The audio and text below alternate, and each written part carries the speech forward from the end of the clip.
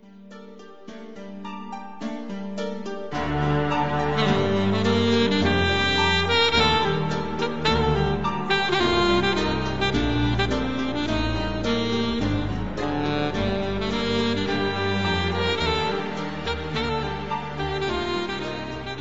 everyone, this has been a 007 and Vassals of Kingsgrave's Agatha Christie reread episode 34, and today we have a mini pod for you for the book The Moving Finger, published in July 1943. This is the third Miss Marple history. It's worth saying for our American listeners that this is a novel that does differ significantly between the US and UK editions. The US edition is much shorter and particularly takes a lot of material out of the start of the book, apparently. I suspect that maybe the reason this is a mini pod is that myself and Pat read the British edition, which has not been abridged, and therefore maybe takes longer to wind up to the plot, which we both liked. I think it was more the stuff around it that we found tiresome. The title of the novel is also rather mysterious and epic, but really the way to think of this book is as Agatha Christie's poison pen letter novel. The book takes its name from quatrain 51 of Edward Fitzgerald's translation of the Rubaiyat of Omar Khayyam, which weirdly I think I actually read as a teenager. The moving finger writes, and having writ moves on. Not all thy piety nor wit shall lure it back to cancel half a line, nor all thy tears wash out a word of it. So basically, this speaks of the pitiless, merciless nature of poison pen letters, letters sent to people anonymously that might be accusing them of something they've done or haven't done, that are gossipy and nasty and malicious. And I think part of what makes poison pen letters horrible is the idea that someone you know has written them, and that's why the setting of this novel in a village makes the actions therein even more sinister and nasty. So before, as always, we get into a spoiler-free discussion of the main characters, of whether the novel holds up to modern readers, of the adaptations, we will first have a look at the historic context in which this novel was written and published. And as I said before, it was very different in the US and UK. It actually came out in the US in July 42 and did not come out in the UK until June 43. For historic context in the book, there isn't much at all. There is a quote when someone is describing the schoolmistress where they say, "The schoolmistress here is a most unpleasant young woman. Quite red, I'm afraid." She lowered her voice over the word red, which may be Agatha Christie's view on communism or her parodying small-town village folks' views of communism. But actually, the war doesn't appear much. People have read into the protagonist, who is a pilot suffering from an injury, that maybe he's a World War II pilot, and adaptations have lent into this. But really, this is the period when the books really aren't referring to the war, because the publishers thought that didn't make them sell. So really, the books at this point are escapism. Still, between the prior novel and this, what has happened in the world in which the British reader is going to receive this novel? Well, in February 1943, the Battle of Stalingrad ended with the Russians victorious. Mohandas Gandhi, under arrest by the forces of the British Raj in Pune as a member of the Quit India movement, keeps a hunger strike to protest his imprisonment. Meanwhile, in Berlin, in his Sportpalast speech, German propaganda minister Joseph Goebbels declares a, quote, total war against the Allies, tacitly admitting that Nazi Germany faces serious dangers. So really you see the tide of war turning with the Russians successfully defending themselves at the epic Battle of Stalingrad. The Nazis execute the members of the White Rose German resistance movement, many of them young students, and the American movie studio executives agree to allow the Office of War Information to censor movies. In March of 1943, exiled French aviator Antoine de Saint-Exupéry's self-illustrated children's novella The Little Prince is published in New York, which is a charming book. In the history of computing hardware, British prototype Mark I Colossus computer is constructed. It's the world's first totally electronic programmable computing device to assist in crypto analysis of German signals at Bletchley Park.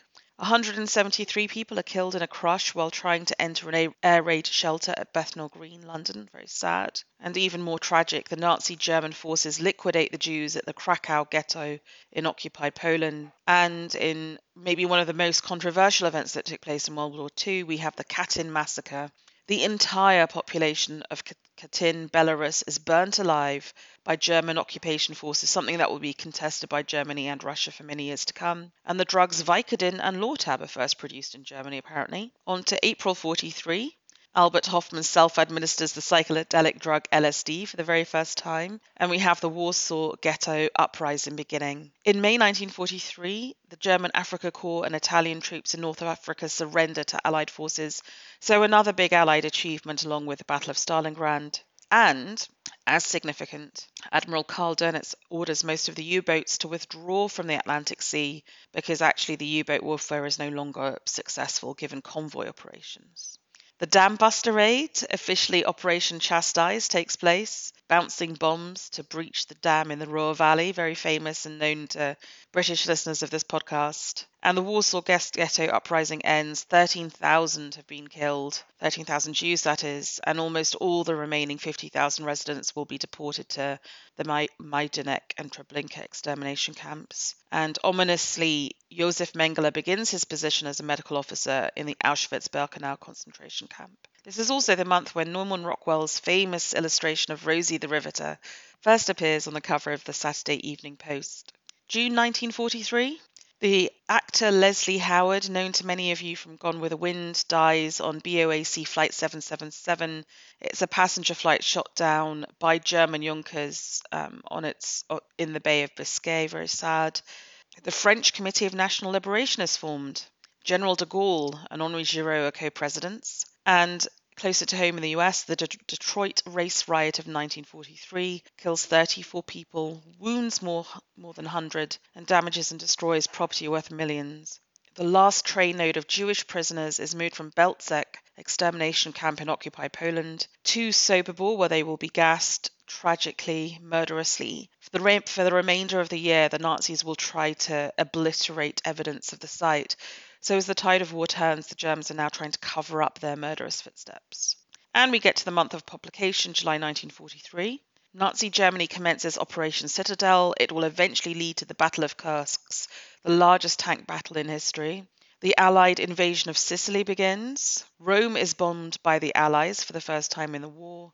And Operation Gomorrah begins, which is the British and Canadians bombing Hamburg by night, Americans bombing Hamburg by day, a huge firebombing campaign, highly controversial to this day.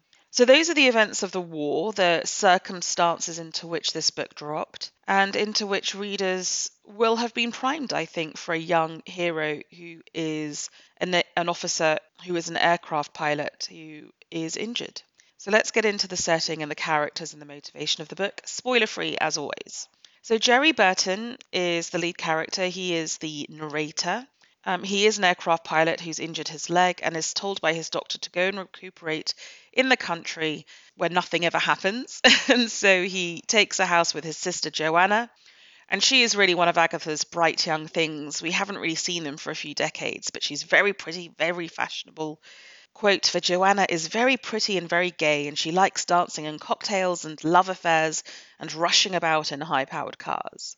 So brother and sister rent a house from Miss Emily Parton, a very prim, elderly lady who has fallen on hard times. And I think this is also Agatha Christie telling us something about what the Depression and war has done to ordinary people's finances. And she moves in with one of her former housekeepers. I tend to think, although we don't see poor Miss Emily Barton's mother, that she sounds a bit like Simeon Lee in Hercule Poirot's Christmas. This is the quotation. You didn't know the family at all? No, quite so, yes, through house agents. But my dears, you ought to have known the family. When I first came here, the old mother was still alive. An incredible person, quite incredible. A monster, if you know what I mean. Positively a monster. The old-fashioned Victorian monster devouring her young. Yes, that's what it amounted to. She was monumental, you know, must have weighed 17 stone, and all the 5 daughters revolved round her. The girls, that's how she always spoke of them, the girls, and the eldest was well over 60 then. Those stupid girls, she used to call them sometimes. Slaves, that's all they were, fetching and carrying and agreeing with her. Also very Mrs. Boynton, I think. And there is something, isn't there, to Agatha Christie's fat phobia and some of these monstrous, controlling parents. The cast of the novel is absolutely enormous, and some of the adaptations slim it down, but really it's the entire village because all of them are receiving these poison pen letters. There is Florence Elford, the Barton's family former maid, who invites Emily Barton to live with her. There's Partridge, the maid at Little Firs, who agrees to stay on with the Burtons with a U. There's Beatrice Baker, the maid at Little Firs, Mrs. Baker, her mother, Jerry, the young man that she's seeing. There's a whole host of police inspectors, Inspector Graves from the Yard and Superintendent Nash, who's the county detective. There's Mr. Richard Symington, the solicitor in Limstock, second husband to Mona, father of two young sons and stepfather of Megan Hunter. There's his wife, Mrs. Mona Symington. There is Mrs. Mona Symington, his wife. Perhaps most interestingly, there is Miss Megan Hunter, the stepdaughter, who's actually a woman of 20 and has been back home from school for a year or so.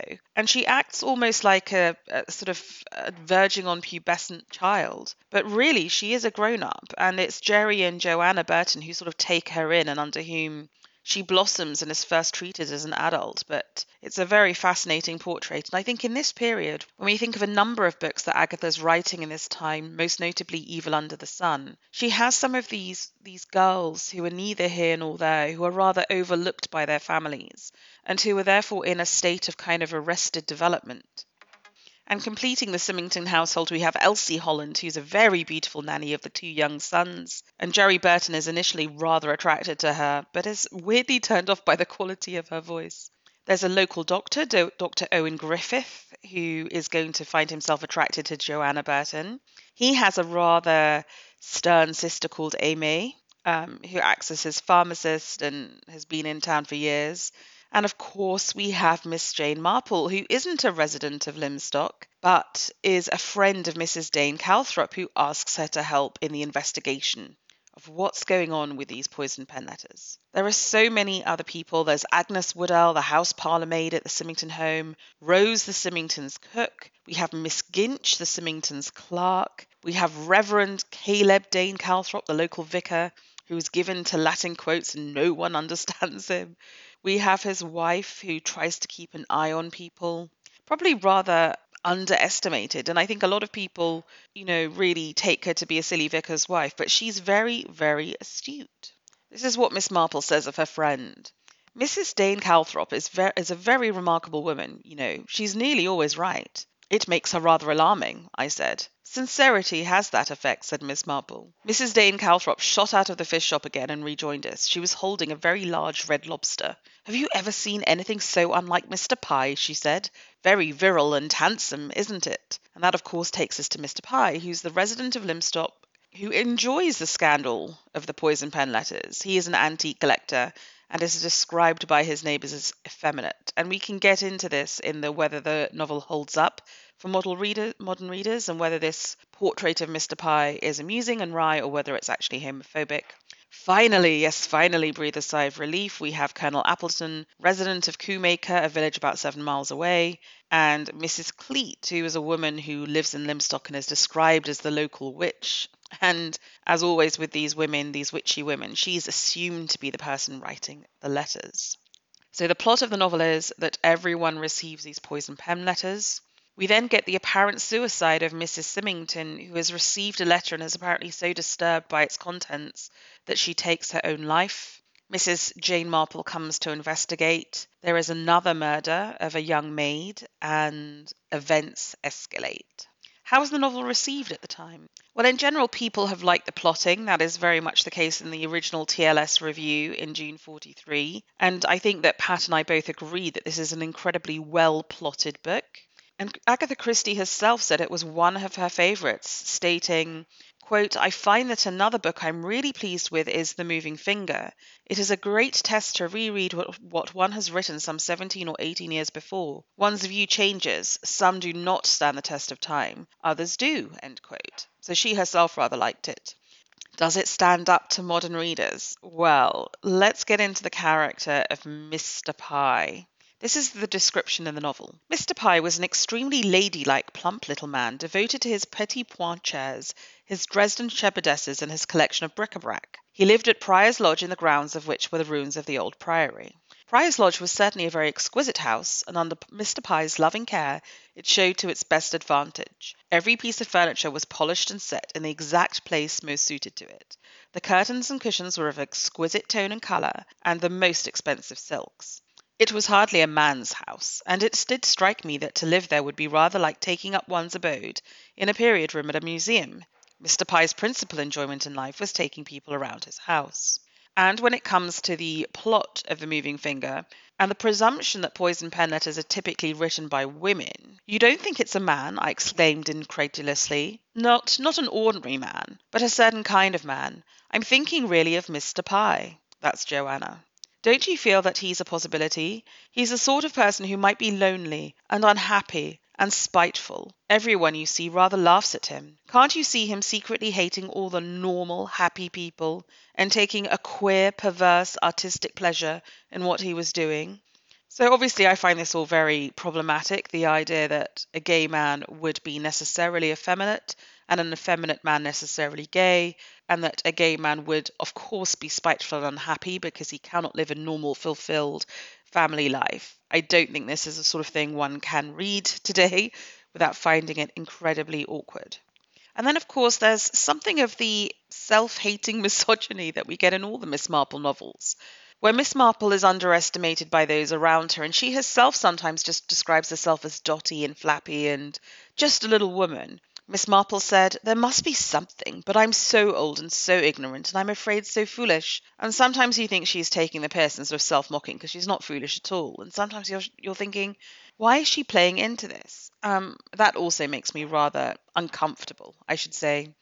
And then the final problem in this book, which some find more problematic than others, and I think Pat found it really problematic, is the makeover plot. The idea that in the end, Jerry Burton is going to fall for the ungainly, not quite a woman, awkward Megan Hunter. And he whisks her off to London and gives her a complete makeover in the hands of Joanna Burton's fashionable hairdresser and clothes salesman, and she comes out looking absolutely gorgeous. And then he declares his love for her.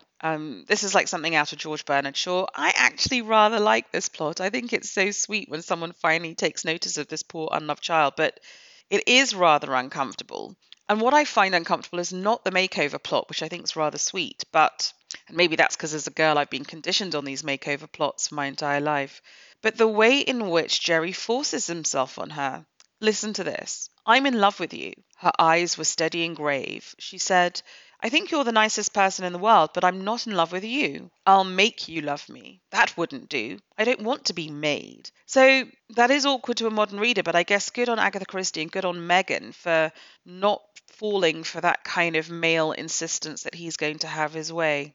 Okay, now into the adaptations, and there are two of this that go along with the two iterations of British television adaptation. The first version is part of the Joan Hickson series made by the BBC Miss Marples, which originally aired in 1985. It's incredibly faithful to the novel, apart from bringing together some of the characters. Miss Marple's in the story far sooner than she appears in the novel, because actually Miss Marple shows up pretty late in the novel, which is also a criticism that some make.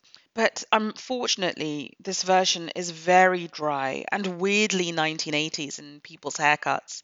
And Megan, I feel, is horribly miscast. She doesn't pull off that sort of half child, half woman air. So actually, I wouldn't recommend that version at all, even though I generally do like Joan Hickson. The second television adaptation is the one starring Geraldine McEwen, and it's part of the ITV Agatha Christie's Marpole, which was released in 2006. It really changes the personality of Jerry. The story's set later than in the novel, and it really is a wartime story, or a post-war story. James Darcy plays Jerry Burton, I think incredibly well, but the cast in general is insane. It stars Ken Russell, Frances de la Tour, Harry Enfield as Mr. Symington, Amelia Fox as Joanna Burton, Tallulah Riley, who went on to marry Elon Musk, as Megan, and Kelly Brook. So it's got a fantastic cast. It is a little bit more fun. I think it does the makeover very, very well. It definitely leans into the campness of the book, including with the character of Mr. Pye. And I actually think this is a pretty delightful adaptation, so I would highly recommend it. In fact, in a rare case, I think this is probably a better adaptation than the original book. Okay, folks, so as you can tell, we've made this a mini pod. We don't think this is top tier Agatha Christie. I would argue it's second tier. I think for Pat, this is third tier. I mean, he would argue this is down there with N or M as something where the plots may be okay, but really everything surrounding it is rather horrible. If you do give it a go, maybe try the 2006 Marple and see if you like that before plunging into the book. We will be back with another mini pod in the next episode covering Toward Zero, and the next full pod will be Sparkling Cyanide. We'll give a spoiler-filled explanation of what happens in this book after the end credits music. If you want to get involved in the discussion, look for the Vassals of Kingsgrave Discord link, which you'll find on our YouTube channel and on our Twitter feed. In the meantime, thank you for listening.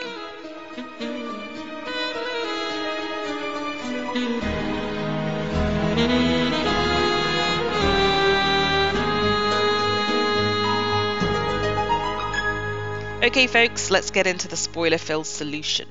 The first major clue is that the letters are not really about actual scandal. They don't actually tell people about something that's really going on. They're just made up. And so you realise that they have no venom. They're just cover. They're just throwing sand in the eye of anyone who wants to know what's really going on in the village. When you realise that, you realise that the apparent suicide of Mrs. Symington is just a domestic murder. It's just a well-motivated, deliberate murder, and the plotting and the clues, the who benefits, the cui bono, all lies in that particular household, and that all of these other characters in the village are just a distraction. Another clue is that the police will suspect a woman, which is a misdirect, and that it's actually a man. Another clue is that the suicide note is on a scrap of paper, which one wouldn't do with a suicide note. It's actually an opportunistic note that someone has taken and kept for another purpose. And also, the final clue is that Elsie Holland does not get a letter, all of which tells you that it's actually Mr. Symington who has killed his wife because he wants to marry the young, hot nanny. It's nothing more complicated than that.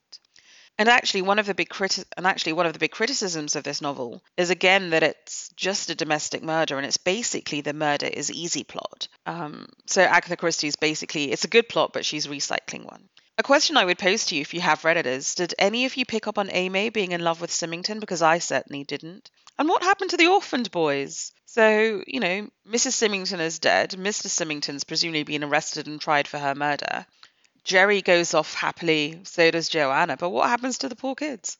So there you go, that's the spoiler-filled solution of this novel. Not one of the greatest in our opinion, probably seen as better by most of the Agatha Christie reading public. If you have an opinion that's different from ours, please do get in touch with us on the Agatha Christie Discord, and we'd love to discuss it with you. Thanks for listening.